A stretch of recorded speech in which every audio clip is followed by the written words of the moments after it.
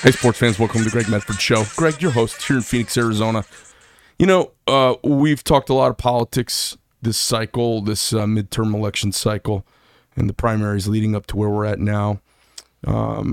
I have a lot of issues that everybody's talked about, and I see two paradigms going on in the political landscape. We're going to talk about some of those today. So whether you're from Davenport, Iowa, or Des Moines, Iowa, or you're from Marin County, or Brookline, Massachusetts, Bronx, New York, Miami, Florida, these are all relevant, and they're all pressing on all of us. There's two things that I think are going on. We do see some weird, strange, it's when you hear people say, oh, that's a conspiracy theory, that is a lazy way of saying, oh, I don't want to have to talk about that. It's too big for me to defend or say that it's not true. And it turns out a lot of conspiracy theories are actually coming true more and more over the last maybe 5 or 6 years. One of the things I see happening is this. There is a globalist cabal that is crushing capitalism. It is Marxism by another shade, and it's an assault on a way of collectively empowering humans to raise their plight better than anything has ever done in all of recorded and pre-recorded human history. No society has ever elevated more people around the globe in greater numbers than capitalism. And what we see is a globalist cabal under the guise of green, under the guise of social justice, under the guise of these theoretical terms that, in fact, most of us don't even believe in when defined. And they club us over the head as being white supremacists or racists or bigots or whatever if we're not willing to just, on face value, accept their crazy terms and definitions. And so the erosion has already happened. In my opinion, Washington is a big stink hole of awfulness. And what it'll do is it'll run out our elected official. Our top guy, if we send him there, they'll run him out. It's such a rotten, awful place. I think it may be the worst place on planet Earth with good wine and good booze and good food. I think it's maybe the worst place on Earth. Full of maybe many of the worst people, most jaded, awful people to destroy their own country that's ever existed. And we have one chance to stop it, and it's at the state level. It really is, because every state can still stiff-arm the federal government. Because they don't quite yet have the chutzpah to show up here with troops. But mark my words, in 20 years you will see federal troops deployed against all law and constitutionality here in the United States against citizens who don't want, and citizens who will buck this globalist green cabal of lunatics who, in their blind efforts to save something theoretically they know nothing about, as a bunch of goddamn liberal arts majors meddling in science, so they can't even pick a tornado that's going to happen, but they've got figured out what's going to happen in 100 years. These nut jobs are going to thrust 2 billion of the world's population into abject poverty and starvation, worse than it already is. With their broad strokes on electric cars that have to get powered by something. Their broad strokes on a green agenda that they haven't, if you want to have a steak, they'll tell you every bit of carbon that's used all the way back to the baby's cow when the baby was born. They want to tell you every bit of the global impact of eating that piece of meat. But if you buy a battery-powered car with the batteries made in China, using molybdenum and nickel and all of these precious metals pulled out of the earth, all of the energy, all of the coal-fired power plants that were used to make those batteries, the life cycle of that battery, the disposal of that battery, the impact on the environment, if you have that discussion with them, they only want to talk about when you buy it from Elon. They don't want to talk about anything before the moment it was an electric car. They have cognitive dissonance. So if you want to have a steak, we're going to crawl up the calf's mom's ass and count their farts. But if they don't want you to have an internal combustion engine, they want to have an electric car, they're only going to count from the minute it rolls off the showroom floor. And if you ask, where's the electricity come from? It's nuclear. Can we get some more nuclear power plants? Oh, no, we're shutting those down. They're shutting down nuclear power plants in California, having rolling brownouts. That's the cornerstone of a modern country is the power's always on. So we're going to talk about some of those issues at the state level today. I've got two candidates with me today, Nancy Barto and Maria Syms. They're both running for re-election here in Arizona. And we're going to talk about stuff that's on their plate. We're going to talk about stuff that's on my plate. We're going to spitball a little bit. And as we get into the final leg of this midterm cycle, talk about how important it is whether you're a Democrat or a Republican. It's really important that you don't hold on to your old allegiances in the changing tides of the parties. If you're a lifelong Democrat, my family was Democrats. They really were. And I made the change. And when I made the change, my dad switched over because he asked me and we started talking about it. And I said, Dad, they don't stand for that. Dad, they want to change our way of life. Dad, they don't believe in capitalism. Oh, yeah, we do believe in capitalism. No, they don't. And they don't believe in empiricism. My dad and I are science guys. If you believe in science and you believe in the scientific method of experimentation, hypotheses, observational outcome, and conclusion, how could you be a liberal? Because everything they do flies in the face of observable, empiricism and science and fact. It's bananas. So that's the conversation we have today. Ladies, welcome to the show. Awesome to be here. Thanks, Greg. So we've run into each other a bunch of times over the last 3 months or so at fundraisers and political events. Give me your take on this cycle compared to previous cycles. You've done one cycle before. This is your first time being reelected, right? So second time being reelected. Yeah, I served in the state house for the old district before redistricting. And then the Democrats swept in our district. And I've been out of office for the last 4 years. And now I'm getting back in the game because I think it's really important. Were you in for 4, though? 2 years. You were in for 2. So you were in one term before. One term. Mm-hmm. And then with the redistricting, you've run an LD4. Now I'm running an LD4 in the new district. Okay, yes. All right.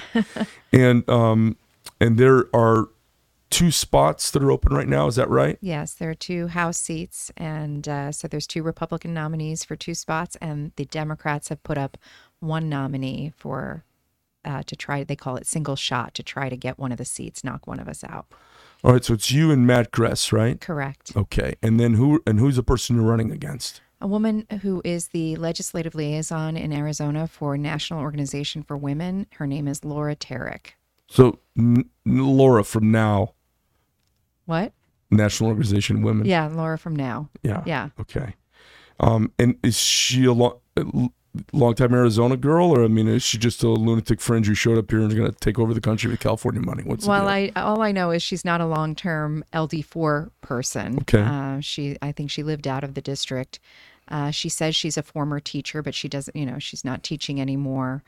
But her big thing is defund the police. Late term, I call her late term Laura. Late term abortions. Right up until and after birth. That's why she's running. She wants less police, and she wants to have woke schools, former teacher, and she wants to have parents have no say in the course of what their children are going to be in this great country. Big government. It's bananas that the conversation has so often gotten to this insanity about late-term abortion, which almost nobody agrees with in this country. Even people who identify as feminist, which is a very small minority of women when polled nationally, very small minority identify as feminist. It's a movement founded by angry lesbians in the 1960s that has wholly failed because 85% of American women don't identify as feminist. That tells me it's a movement that failed, right? And so after a half century of madness, we dominate the discussion with late-term abortion attached to feminism. Well, you were talking about contradictions, how contradictory the left is, right? Yeah. So I let's start right at the top with National Organization for Women. How do you continue with an organization that can't even define what a woman is Right. with the in the title? Right. It's the height of hypocrisy. And they do not care about the rights of women. They have a political agenda that they're putting on everybody, whether they like it or not. And it's extreme. It's extreme. Everybody heard what was going on in Virginia when they were talking about having abortions after birth, that you should decide that after the baby's born alive and have a conversation with your doctor. That's ridiculous. It's absurd. No one agrees with that. It's funny when you have this conversation with like folks who aren't in this circle running around doing fundraisers and doing politics and, getting the grease that makes the political wheel turn. They think you're making this stuff up. You're like, no, this actually happened. You can Google this and watch it. This conversation about post-birth abortion. Was that in Florida that discussion happened in the Senate there? I can't remember. Nancy may know. I thought it was Virginia. I'm not sure. I heard the one in Virginia, and I was. That's what they stand for from the beginning. They don't like to talk about the roots of where abortion comes from. Right. But it springs from Margaret Sanger and the racism, reducing the population of minorities, blacks in particular. It all hangs together with being able to control who lives and who dies. And that begins from before birth, after birth, all the way to deciding who's fit to live, the disabled, the elderly, and at what point. Right. You asked originally what has really changed since we've served, and now we're running again. Mm-hmm. I've been amazed at. I've served since 2006, unbelievably, and you used to be able to have some conversations that made some sense in terms of this issue. Not anymore. Not anymore. Every Democrat that runs for office, I think probably in every state now, but certainly in Arizona, is a radical Democrat, and there's no compromising that makes sense. They stand for radical things, and we have to win these battles in this general election to save, I think, the lives of citizens. I had a discussion with my 16-year-old daughter. I think one of the best things that's happened, and certainly in 52 years that I know of, the Roe v. Wade decision pulled the rug out from the American democracy. And people don't realize how it permeated and affected every corner of the republic. It basically allowed unelected, permanently appointed people to begin to make the decisions of big things in our lives, like the EPA, way beyond abortion. And pulling that back, I said at a big gathering of Republicans, there were about 400 people, and I said, hey, don't pat yourself on the back over the abortion thing. This was a win for the Constitution, because they shouldn't be making these decisions about anything in our lives. Only our elected officials can do that. And if they can't do that, good. They're paralyzed. Fantastic. They can't do anything. Awesome. I can get back about my life. But one of the things that's happened, I think it's the great American experience. The ball has now been tossed back into 50 courts for everyone to battle it out. And I mean the court of public opinion, and I don't mean legal courts. It's been tossed back to us, and there's all these fights going on around the country. And we're going to see some radical, we're going to see some surprise conservative, and we're going to see a whole lot of moderate everywhere. I think it's going to happen. We saw it in Kansas. The ruling that went down in Kansas shocked everybody because it's a Bible Belt conservative place, and it made a very, very, very kind of middle-of-the-road compromise and solution. So I'm curious to hear, that could be coming up in this legislative session here, because Brnovich has, cited this 1907, I think, territorial zero abortion, zero anything, which a lot of people applaud. The only problem is 8% of Arizonans agree with that. The other 92% don't agree with that. And since it's a democracy of some sorts, there's going to be some compromise. What do you think? Where do you think it's going to end up? Because you're going to be voting on this maybe this session. Absolutely. And that's, that's the thing that they really don't want to discuss is that, shooting down Roe v. Wade had to happen. It had to happen in order to save our Constitution. And it's going to have to happen on other issues too, where there's been such federal overreach by the courts. I think Clarence Thomas pointed that out, and Justice Thomas pointed it out, and everybody, all of a sudden they want to hang him. The big unsaid is that Roe v. Wade allowed every state to have abortion past up to the 9th month. Right. That's the great unsaid. And so when people say that we approve of Roe v. Wade, that's what they're saying. Yeah. I don't think most Americans and most Arizonans understand what they're saying when they're asked that question. Yeah. And so, it is up to the states to decide what those limits will be. Personally, I believe that life begins at conception and it should be protected at conception.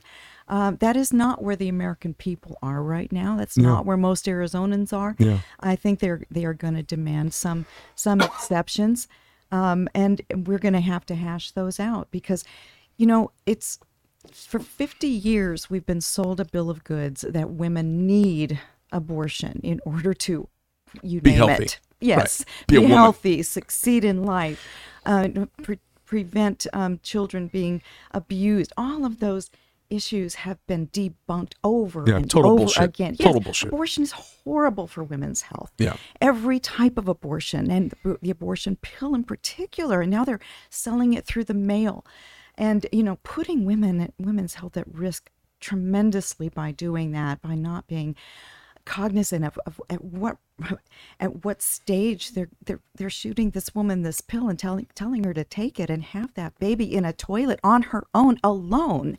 It's incredible. But we will be having these conversations at the state level now, and I welcome that. But I do think it's a great opportunity for us to uncover what the far left, what the Democratic Party has been standing for, and that is not reason on this issue. It's irrational type of overreach that allows where it's leading, it's already led to, and we've got to start pulling that back. It's everywhere. emotional baiting. They've emotionally baited everybody. What I was going to say is what's interesting about this is I've got a 16-year-old daughter. And she's in public school because I believe in public schools, and I work hard to push and have the meetings with everybody and push. And they know, like, oh my God, Mr. Medford's called me up. What's happened now? But it's created, we had this discussion. I'm going to tell you this discussion. I'm sure you've had this. And this is the discussion I want anybody who watches this, if there's a woman who watches this, to think about. And it's something for Democrats to think about when we talk to center of the aisle, or even slightly left of center voters or people who identify feminist. I talked to my daughter and she, kind of identifies as borderline feminist. Because how do you not, as you're 16 and you're coming into your womanhood and you're meeting these female teachers and they're giving you this information, she's trying to find her power, and I'm really comfortable with that.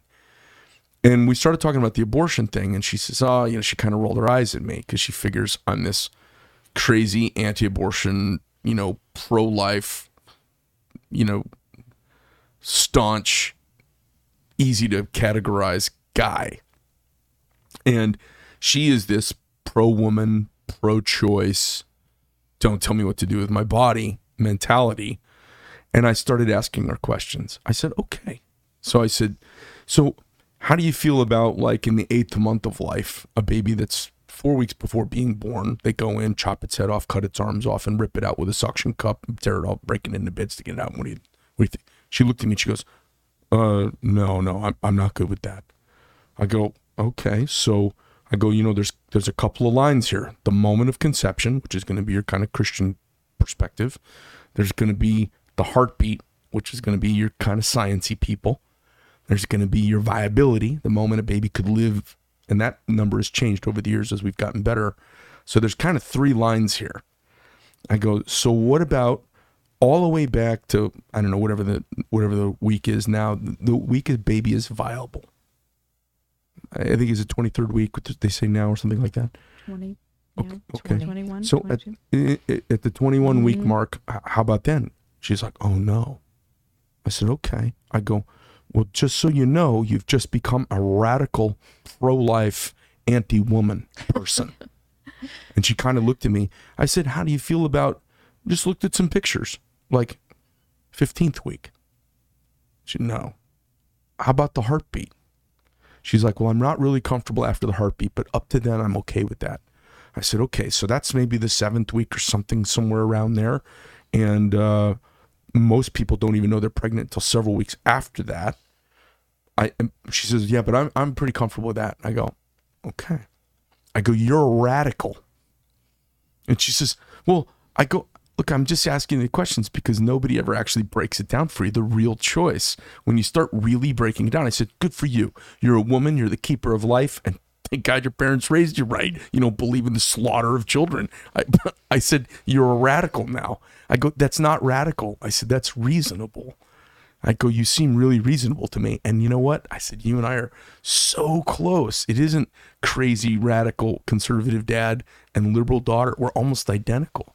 And I've had this conversation so many times now with other women in my life because people say, well, what do the women in your life think? I'm like, I don't know. Let me ask them. So I've been asking. But the conversation has changed from, my body, my choice to actually talking about abortion. And I think that's where we can get some public policy that serves people. I agree. The conversation can't even happen on the left. They shut it down. You can't ask those questions. Because you're against women. That's right. You're totally against women's health care unless you agree to their radical idea that you should be able to abort. It's your body. You should be able to abort a baby up until birth. That is, no one agrees with that. It's bananas. It is. And it shows you that the left, the radical left, even though they want to say Republicans are extreme, you've seen the attack ads now on Carrie Lake and Blake Masters, and they're running with this abortion issue that they're being extreme. That's not the case.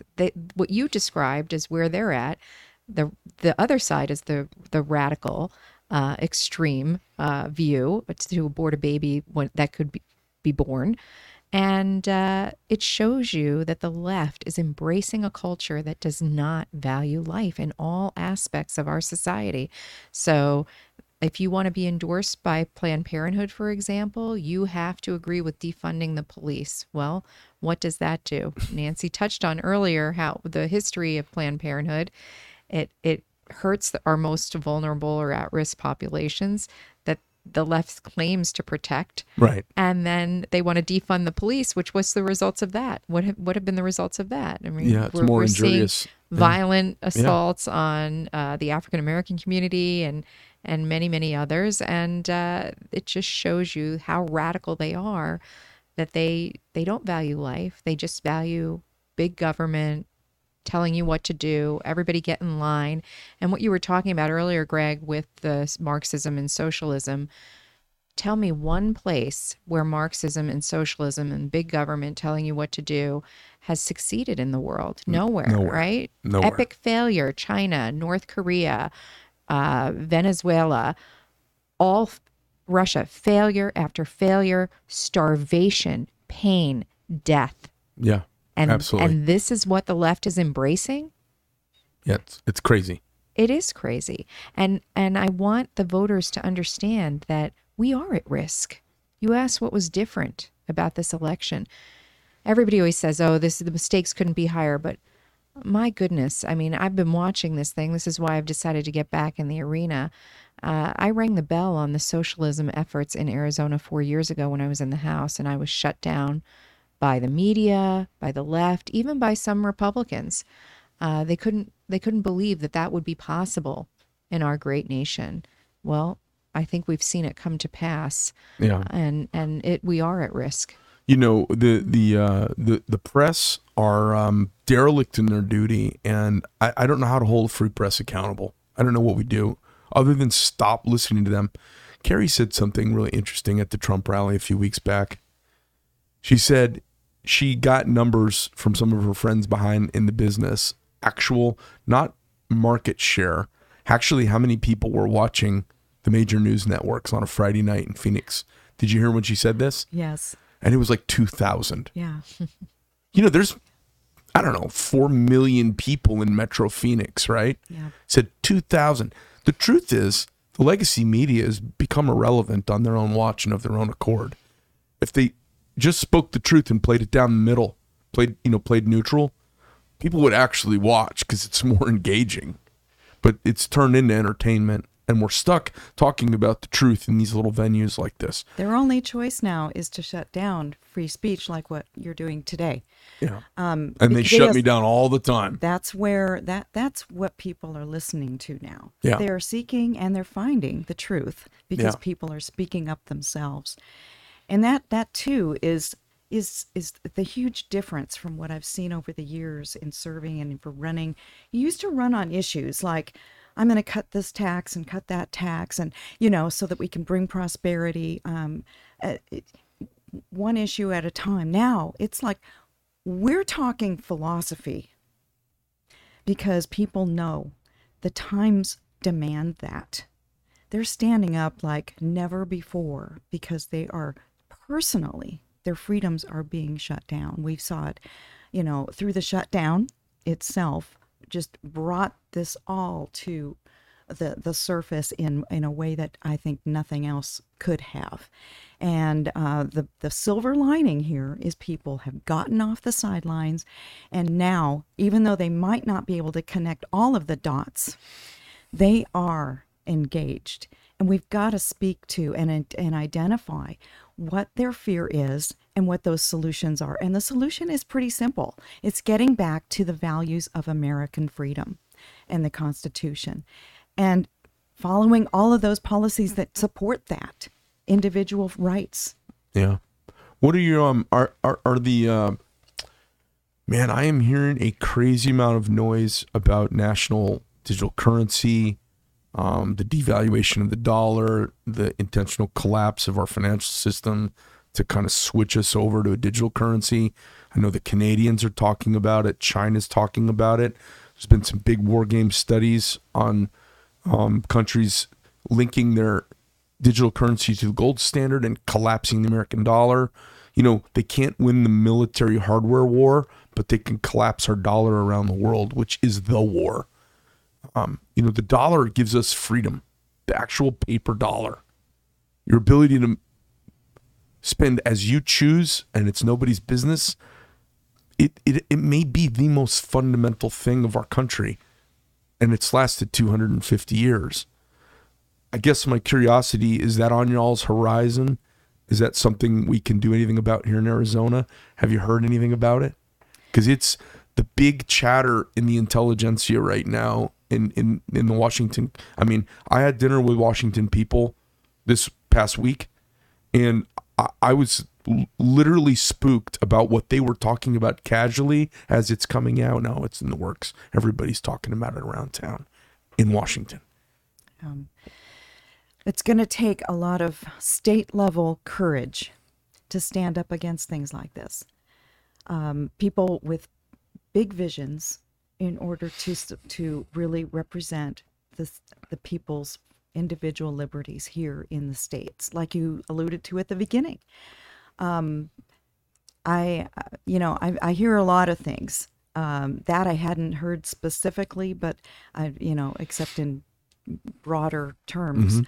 But you see it on in every sphere, from energy to healthcare.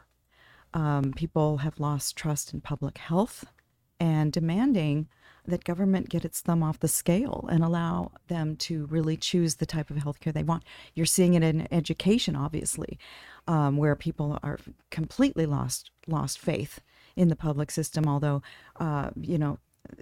obviously we need it, but they're demanding some accountability here for the billions we spend. Yeah. You're seeing it in everywhere.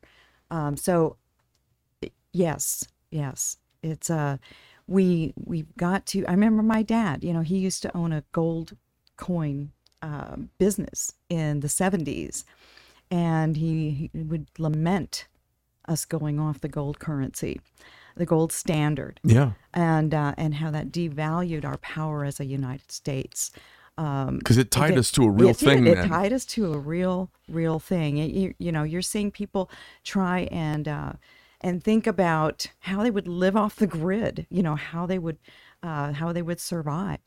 We've got to get back to the point where government allows that type of liberty to flourish in case things like this happen. Because, just what I've seen over the last few years, personally, I've served in the Health and Human Services Committee. And a big part of what we do as legislators, this, Maria, in your time, is we oversee all of the agencies and all the spending and what they do and how they carry out the policies that we as legislators pass. And there's so much swampiness in the Arizona agencies. Yeah. You talk a lot about DC and the power brokers there. They're just as active. The bureaucracies are just as off the radar, just doing their own thing because, they're weebies. We be here before you got here. We be here after you leave, they tell the legislature or the governor. And so, it's up to us to recognize that's the benefit of, I think, being there a while as a legislator, maybe coming back when you see things and saying, hey, there's a lot more to do here once I got my eyes open here, into what's happening at the state level. States are where it's at. Talk to me a little bit about, do you have a legislative agenda, top, low-hanging fruit, top few items that are kind of foremost in your mind as you step into the next session? There's a ton of them. I'll let Maria lead on the border, but I'm certainly there with her.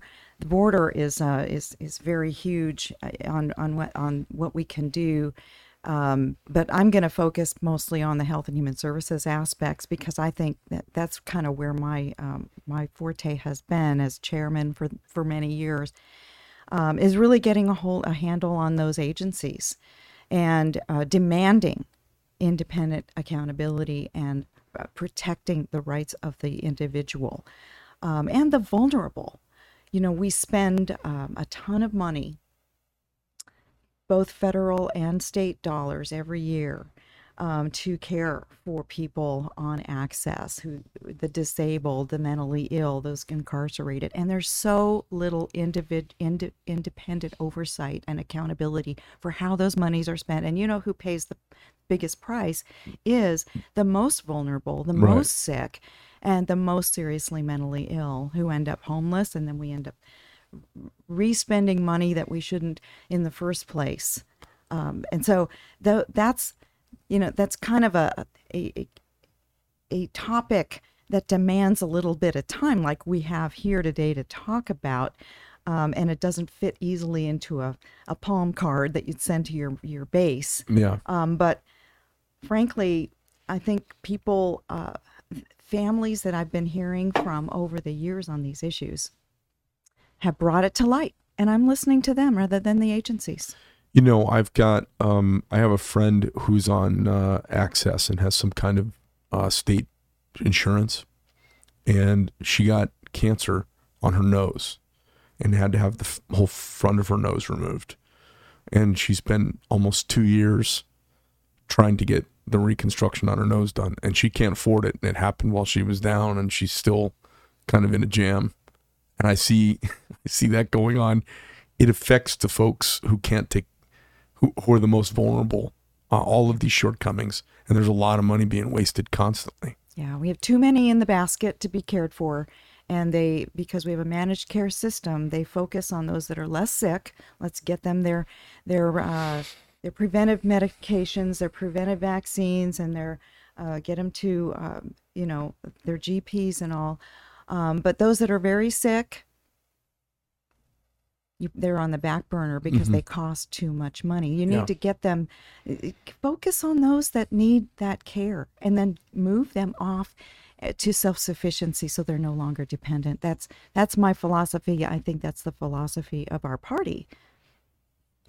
Maria, how about you? Low-hanging fruit, stuff that you want to jump into on the legislative end? So Nancy mentioned it. Obviously, border security is top of mind of everyone, I think, regardless of party right now. We've seen the negative effects in our own communities. Anyone that thinks that Border security doesn't affect you in our district in Scottsdale, Paradise Valley, Phoenix. They're just grossly misinformed, or they have their head in the sand and or don't want you to know the truth. We see it every day, Well, the apprehensions at the border of the drugs that are coming through. And so we have an 8-point plan. That we're gonna be doing. That's what I want to hear about, because, there's really, for the folks who you can sway, the folks who are conservatives, like my lunatic fringe knife and gun folks, they're already voting conservative. Right. So we're really talking to about 7% in the middle who can kind of swap, or maybe an open-minded lefty who's a little freaked out by the greenie agenda. So I guess, Mike, there's two conversations though. The one is, do walls work? All right, because that's a big overall question, because everybody who talks about this problem ends up getting back to finish the wall. That ends up being the last phrase of their litany of things that they want to do are. Is finish the wall part of your 8-point plan? Well, I think absolutely we have to have border security, and we need to continue to fund what we can do as a state to secure the border. That means supporting our border sheriffs for their apprehensions and things like that. Now, many politicians just say they're going to secure the border, and they point the finger at the federal government. And I mean, our own governor right now said he was going to secure the border, and now we're playing Legos at the border in the last months of his term, and it's still not a problem that we've gotten a handle on. But I do believe that there is low-hanging fruit, as you said, for border security. There are certain things that we can do that are part of our plan, like the state can eliminate any contracts with any entity that transports illegal immigrants into our state or elsewhere for resettlement. We can also hold China accountable, believe it or not. We see the fentanyls coming through. The drug cartels are getting it from China, the precursor drugs. And so we shouldn't be doing business with any drug manufacturer from China as a state. There are things that we can do that do have an impact, and also have an impact symbolically, to say we're not going to take it anymore. And until the federal government steps up to the plate and does their duty, we're going to fill that void, and we're going to lead on this issue and show other states how it's done.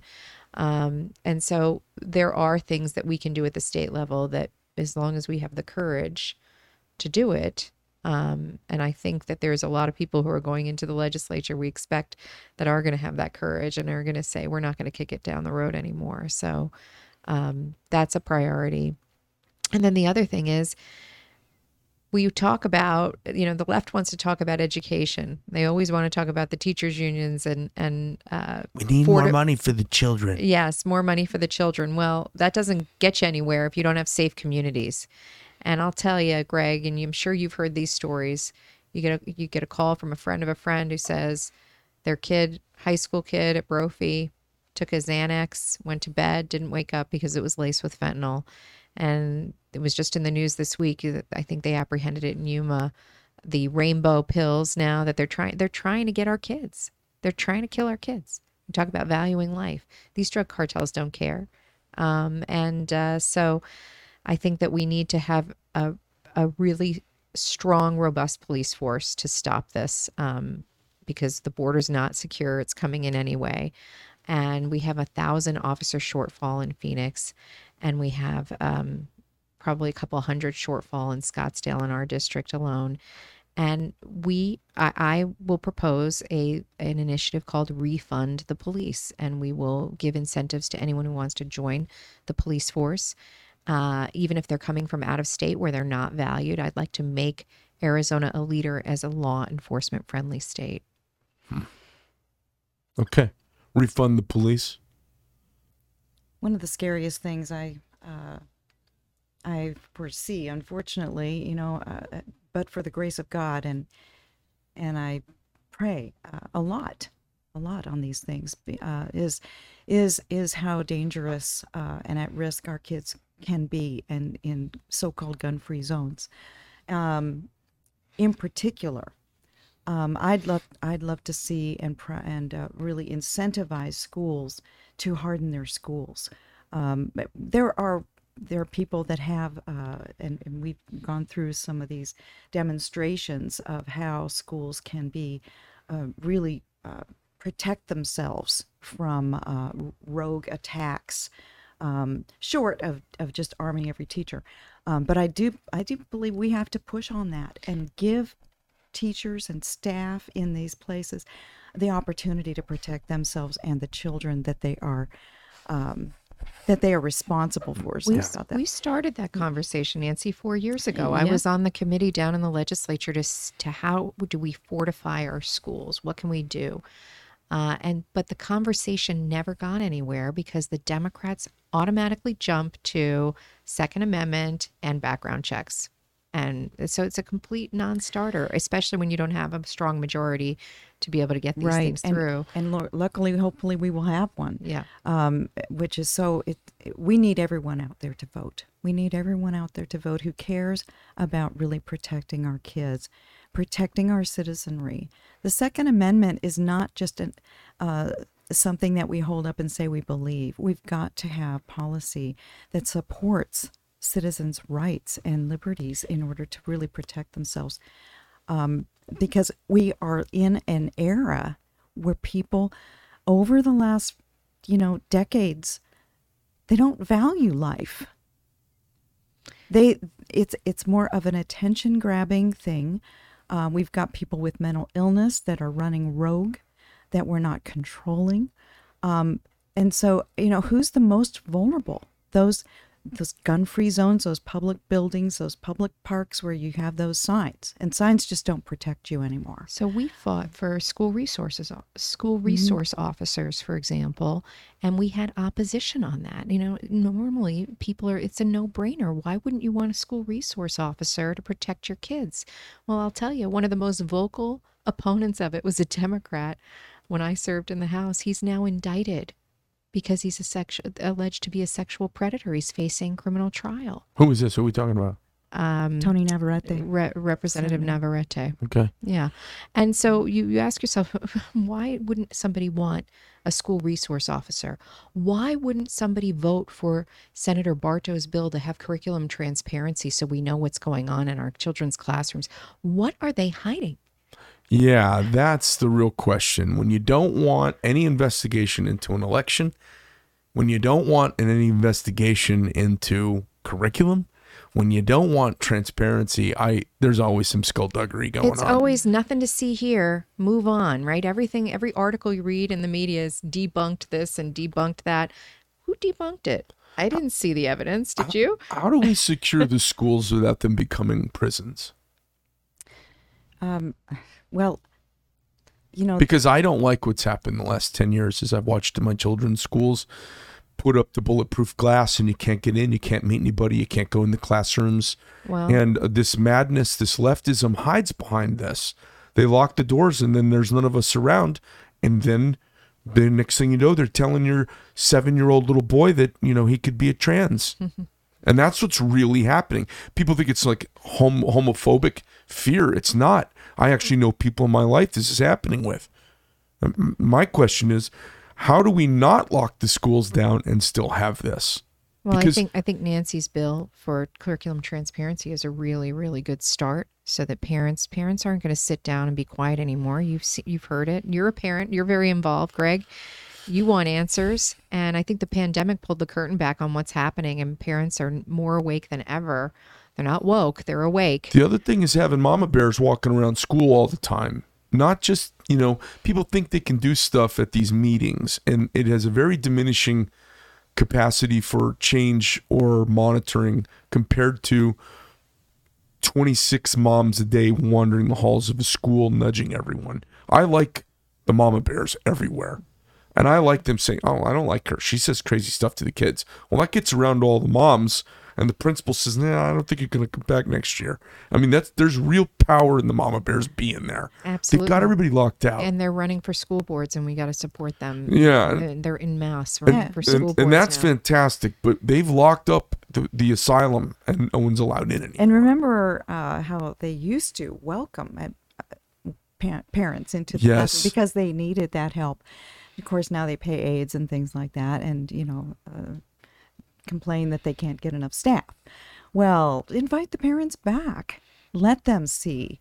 It became pretty clear during the shutdown and all the Zooming of classroom instruction what was actually going on, and they really like that aspect of the shutdown. I think a parental rights act could be one of the most powerful things the next group of legislators could do. Not only is it pretty forward in everyone's political consciousness right now after what happened with Youngkin's win in Virginia, after the FBI, basically classifying, angry parents as terrorists. I think some sort of parental rights act would be really, really valuable. Like, parents have almost a no questions asked. If you're not carrying a firearm and you're willing to sign in and they know who you are, you got a right to go into school. We should have a right to access. And they want to lock us all out. They don't like us. They're questioning. And I think it creates a breeding ground for purple-haired English teachers teaching crazy stuff. And that's personally going on in my life. It's not made up. Absolutely. We're hearing it from every quarter, what's going on. Parents are finding out through the grapevine what's happening, what their kids are actually being exposed to. And they're finding out by accident. So, transparency is just a great tool to rebuild that trust. I think parents really want to trust their public schools. They really do. It's just been it's been torn down so much, that trust, because of what's been revealed that's happening in their school and the reaction to it, that's really causing a great divide right now. We do have a great opportunity. We have a Parents' Bill of Rights that means absolutely nothing because it has no teeth.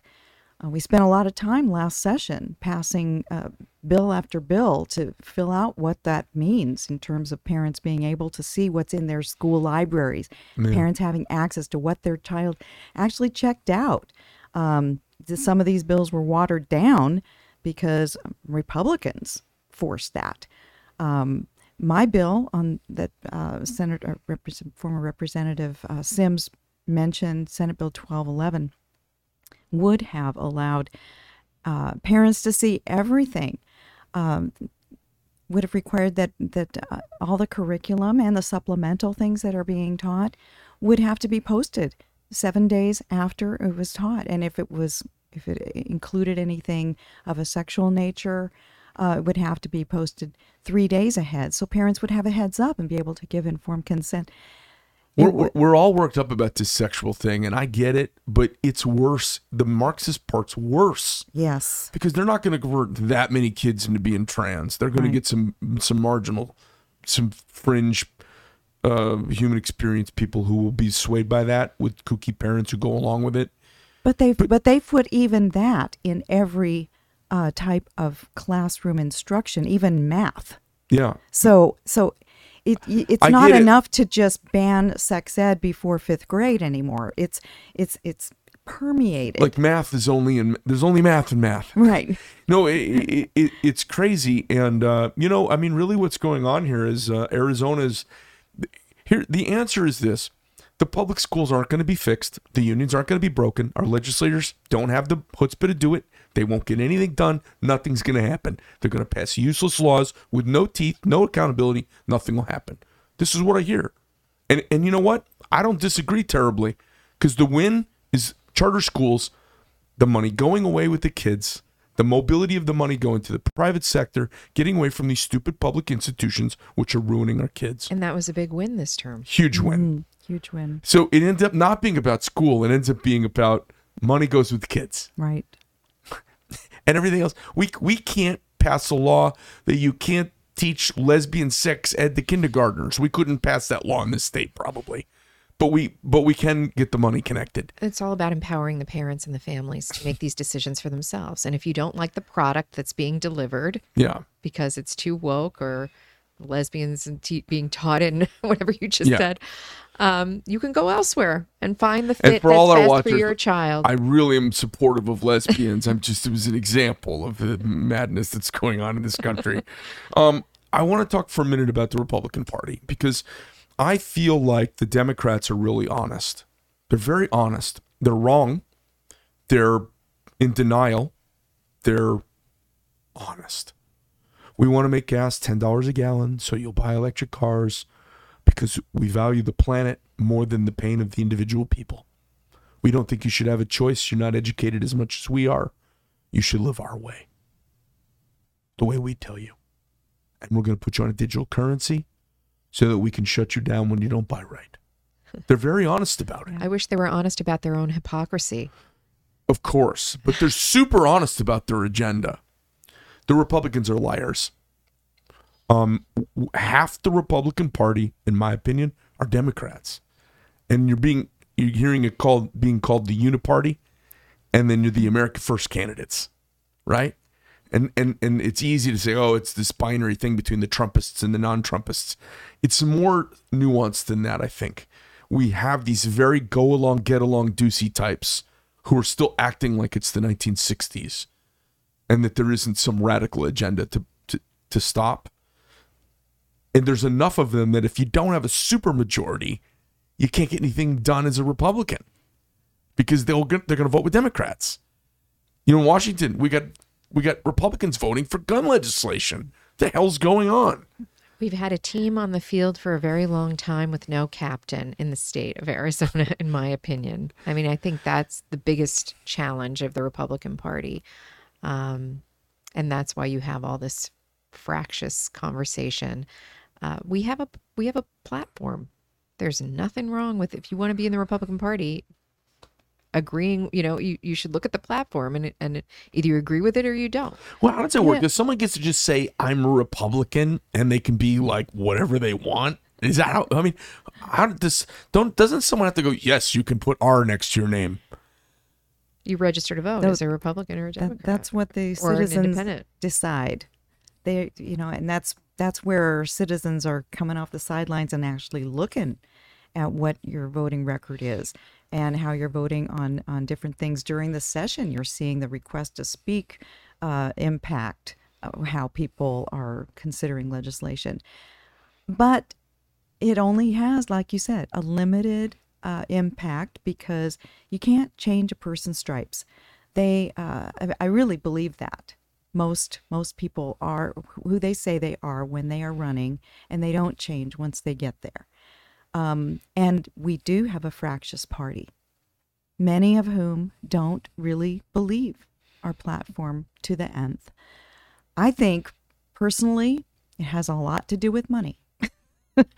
They always say, follow the dollar, follow the money. Yeah. And I just think there's way too much collusion, conflict of interest between big business and government, because we've crossed that line where we've violated our own Republican principles, saying that we believe in self-sufficiency, that the citizen is responsible for themselves and the government should have a limited role. We've compromised to the point where we basically are a uniparty on those issues. Now, we've done some great tax policy to improve our revenues. Mm-hmm. Thank God, if we elect a Democrat, now that's going to be mowed down. Right. Biden's going to do it for us. We're going to have to fight that back. But yeah, we have a big problem in our party. I can't disagree.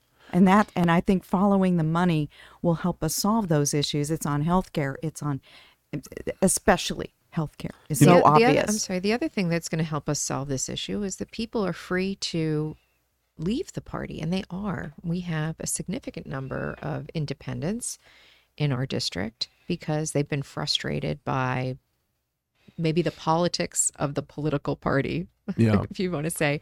So I understand that. I understand they want to feel like they have the freedom to pick whoever they want based on their message and their agenda. There's something going on, there's some sort of battle going on, and we've just seen we've got national players meddling in our local election, and we've got national money meddling in our local election.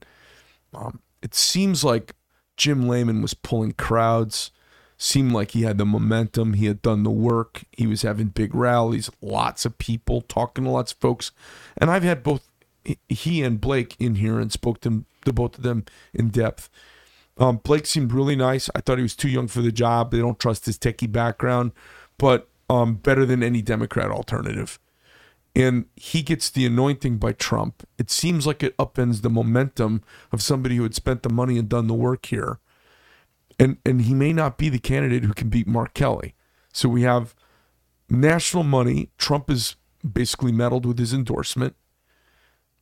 And honestly, I don't know how he could pick him over Jim Layman. And now the now Mitch McConnell and the National Republican Party saying, we're going to pull $6 million of backing for this guy. So now because of that, he's lost $6 million. Does a lot in a Senate race. He lost $6 million this last week.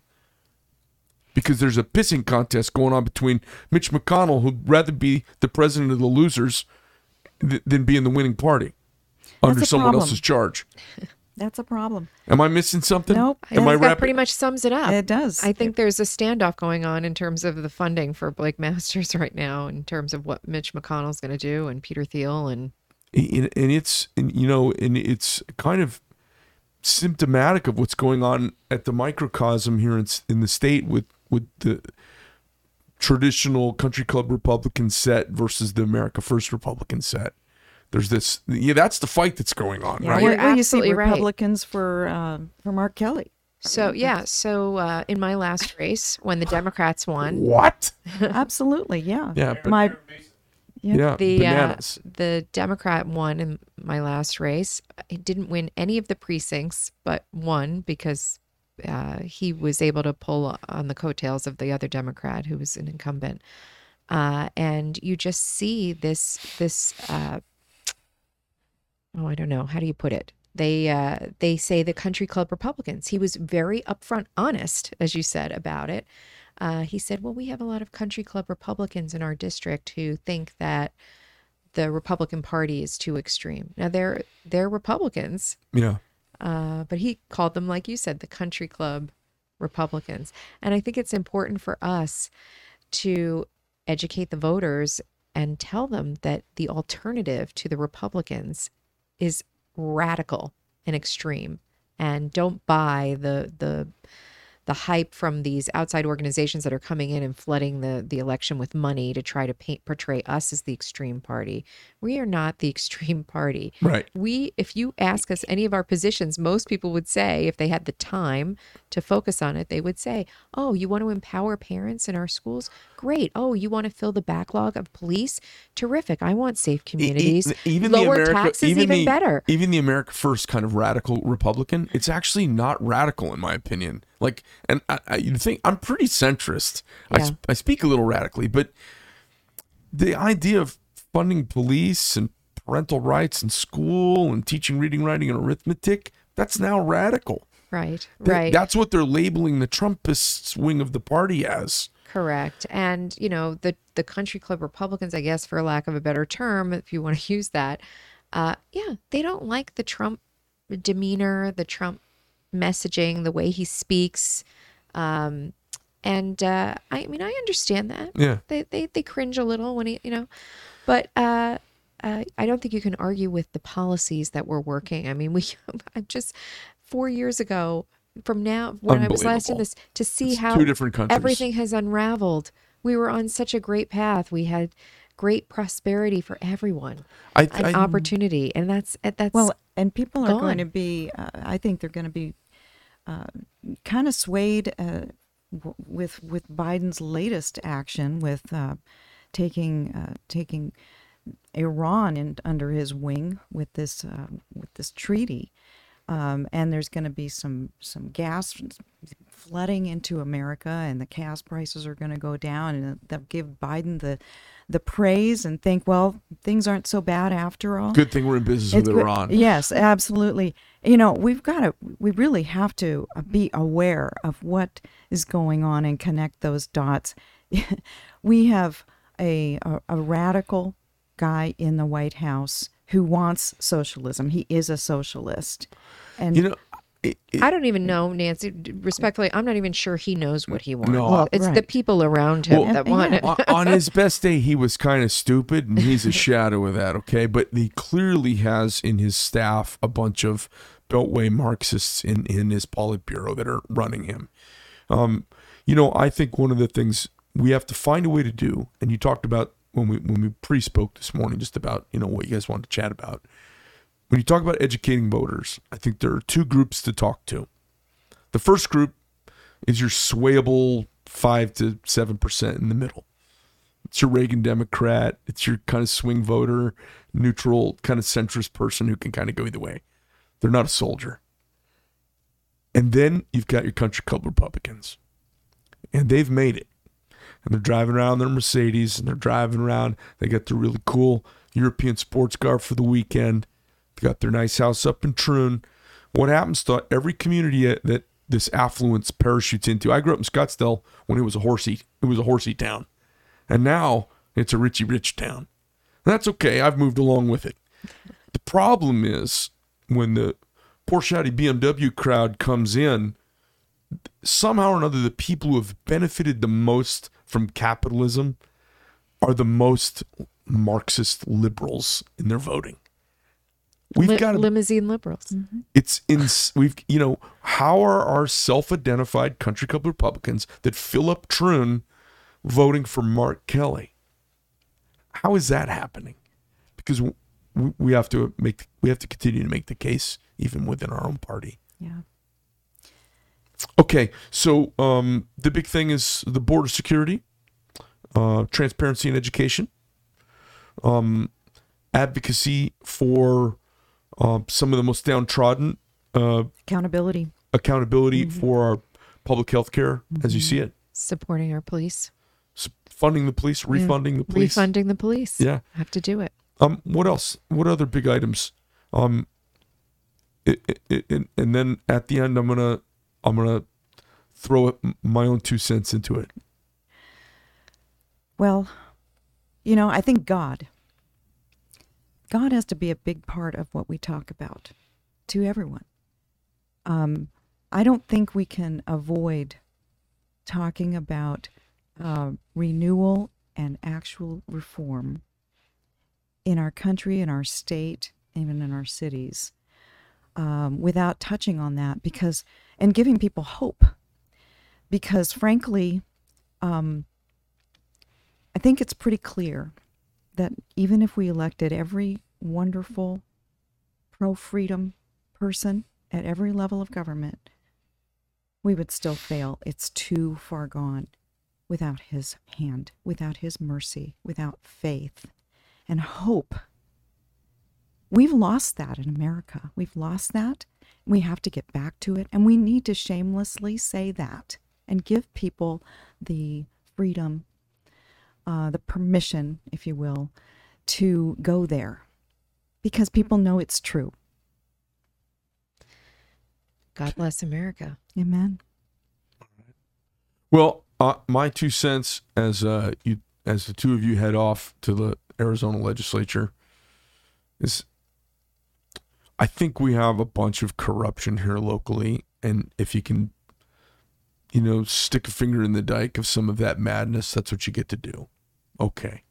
And I think that's the same in every state in the country. It's worse in some than others, Louisiana, Illinois, New York, California, they have levels of corruption that make us look like, child's play. We're pikers.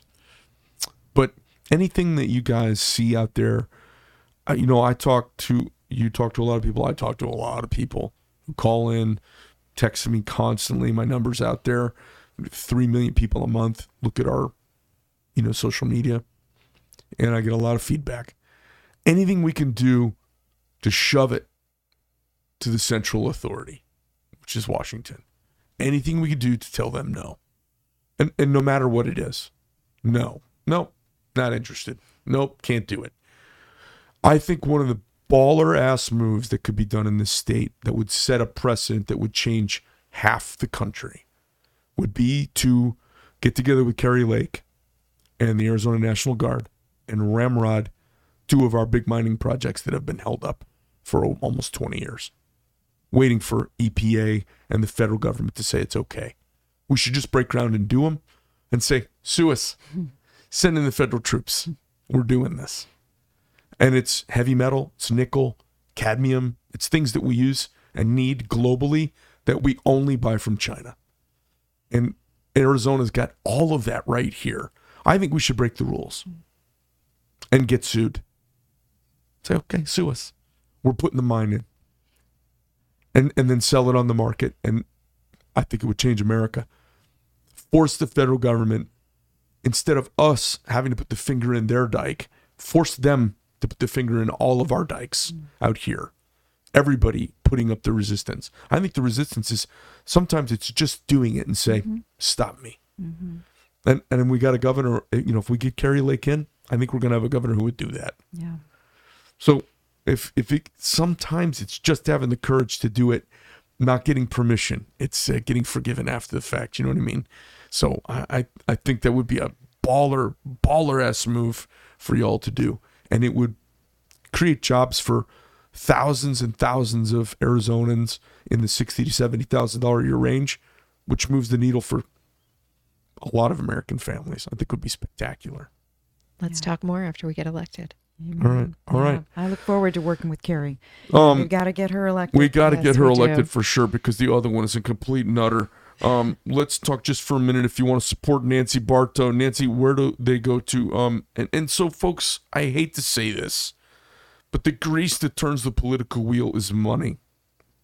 And there's a lot of money coming into this state from George Soros for our attorney general candidates. There's a lot of money coming into the state from the National Democratic Party. They're meddling beyond imagine. And the money that's coming in from California to battle our conservative candidates, it's happening in your state too. They think this is a purple state. It's not. Can I add something to that? The old district had so much money poured in by the National Education Association, George Soros. Cinema's team, when she was running, knocked on Republicans' doors. There were friends of ours that would call us and say, not only did they knock once, they knocked twice. And she won the district over Martha McSally, a traditional Republican district.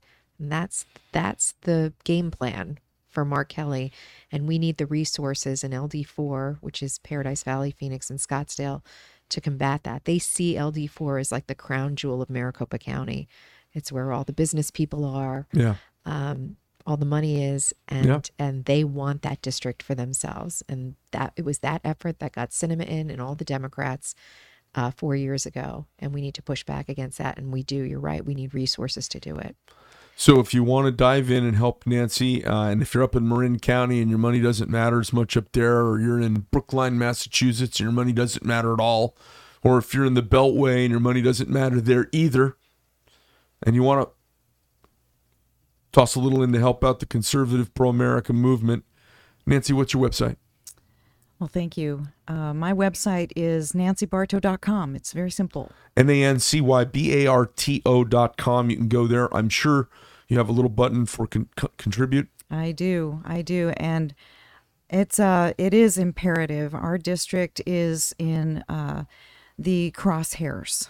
It's probably the most competitive one, despite our slight Republican Democrat registration. That can be a little deceptive in this area. Yeah. And I am up against a union, a teacher-backed teacher herself, who is, they do not want to lose her. She's an incumbent as well, because we were both drawn into the same district. So I'm an incumbent in another district, running in a new district with another incumbent Democrat, who has served for 4 years, so is well known in parts that I'm not well known in. I've got to get my message out to reveal Christine Marsh's radical voting record, and that's our plan. We've got a plan that we're going to implement. We're going to be releasing it soon, but we need to fully fund that plan, so I would appreciate any help, large or small, at nancybarto.com. nancybarto.com. Boy, when I was a kid, we had done... Do you remember getting under desks? Like, if there's a nuclear explosion, here's what we're all going to do, kids. We're going to get under the desk. You remember doing that when you were a kid? Yep. I remember that. And I was thinking, of course, I'm under that whispering to one of them, but it's like, you think this will work against a nuclear bomb? If the building comes down, do you think this desk is going to help? But we used to say better dead than red. And I went in the Marine Corps, and it was the same way. We were ready. We were training to fight communists. And we were training to fight Russians. My specialty was cold weather airfield seizure. It was planning on going into Northern Europe and seizing airports. It was planning on going into Russia. So the idea that I'm battling openly avowed, publicly disclosed Marxists in my own state, in my own country, calling themselves Democrats, it just, my level of hostility and desire to take action is spooky.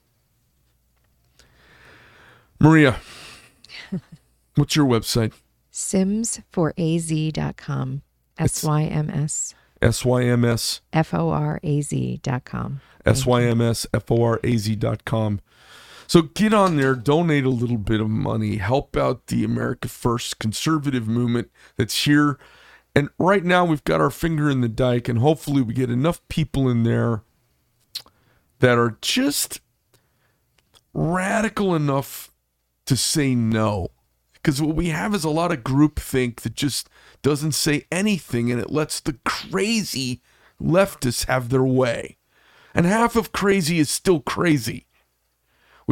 It's radical now to see if someone was going to burn down your house and you saw them outside with gasoline and matches trying to light your garage on fire.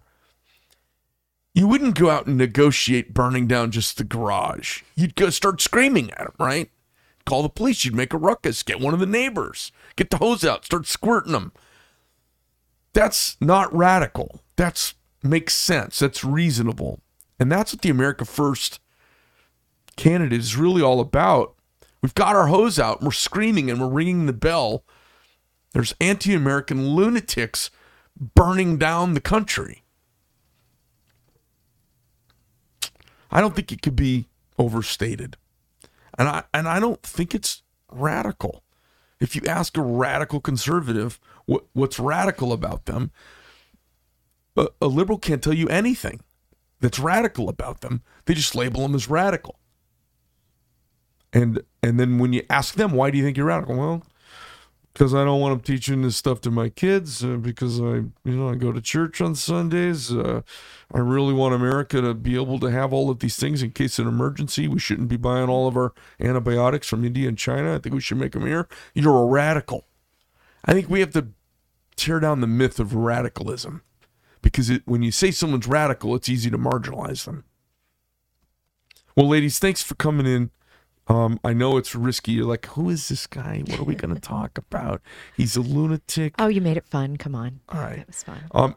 It was great having you guys in. Thanks for being here. I wish you all the very best. And I know I've actually put up signs for both of you. Oh, thank you. Thank you. I did that. We have more. I did that at voting locations the night before the election. I went out with Vera and we did that. So I wish you both the best of luck, and anybody who wants to get involved, sometimes, people say, I already gave enough this cycle. Take a Saturday and go put some signs out. Everything you can do to help empowers these campaigns. It's a big deal. Anyways, thanks for being here. All right, sports fans, that's the show. Thanks for stopping by, and we'll see you again next time. I'm out.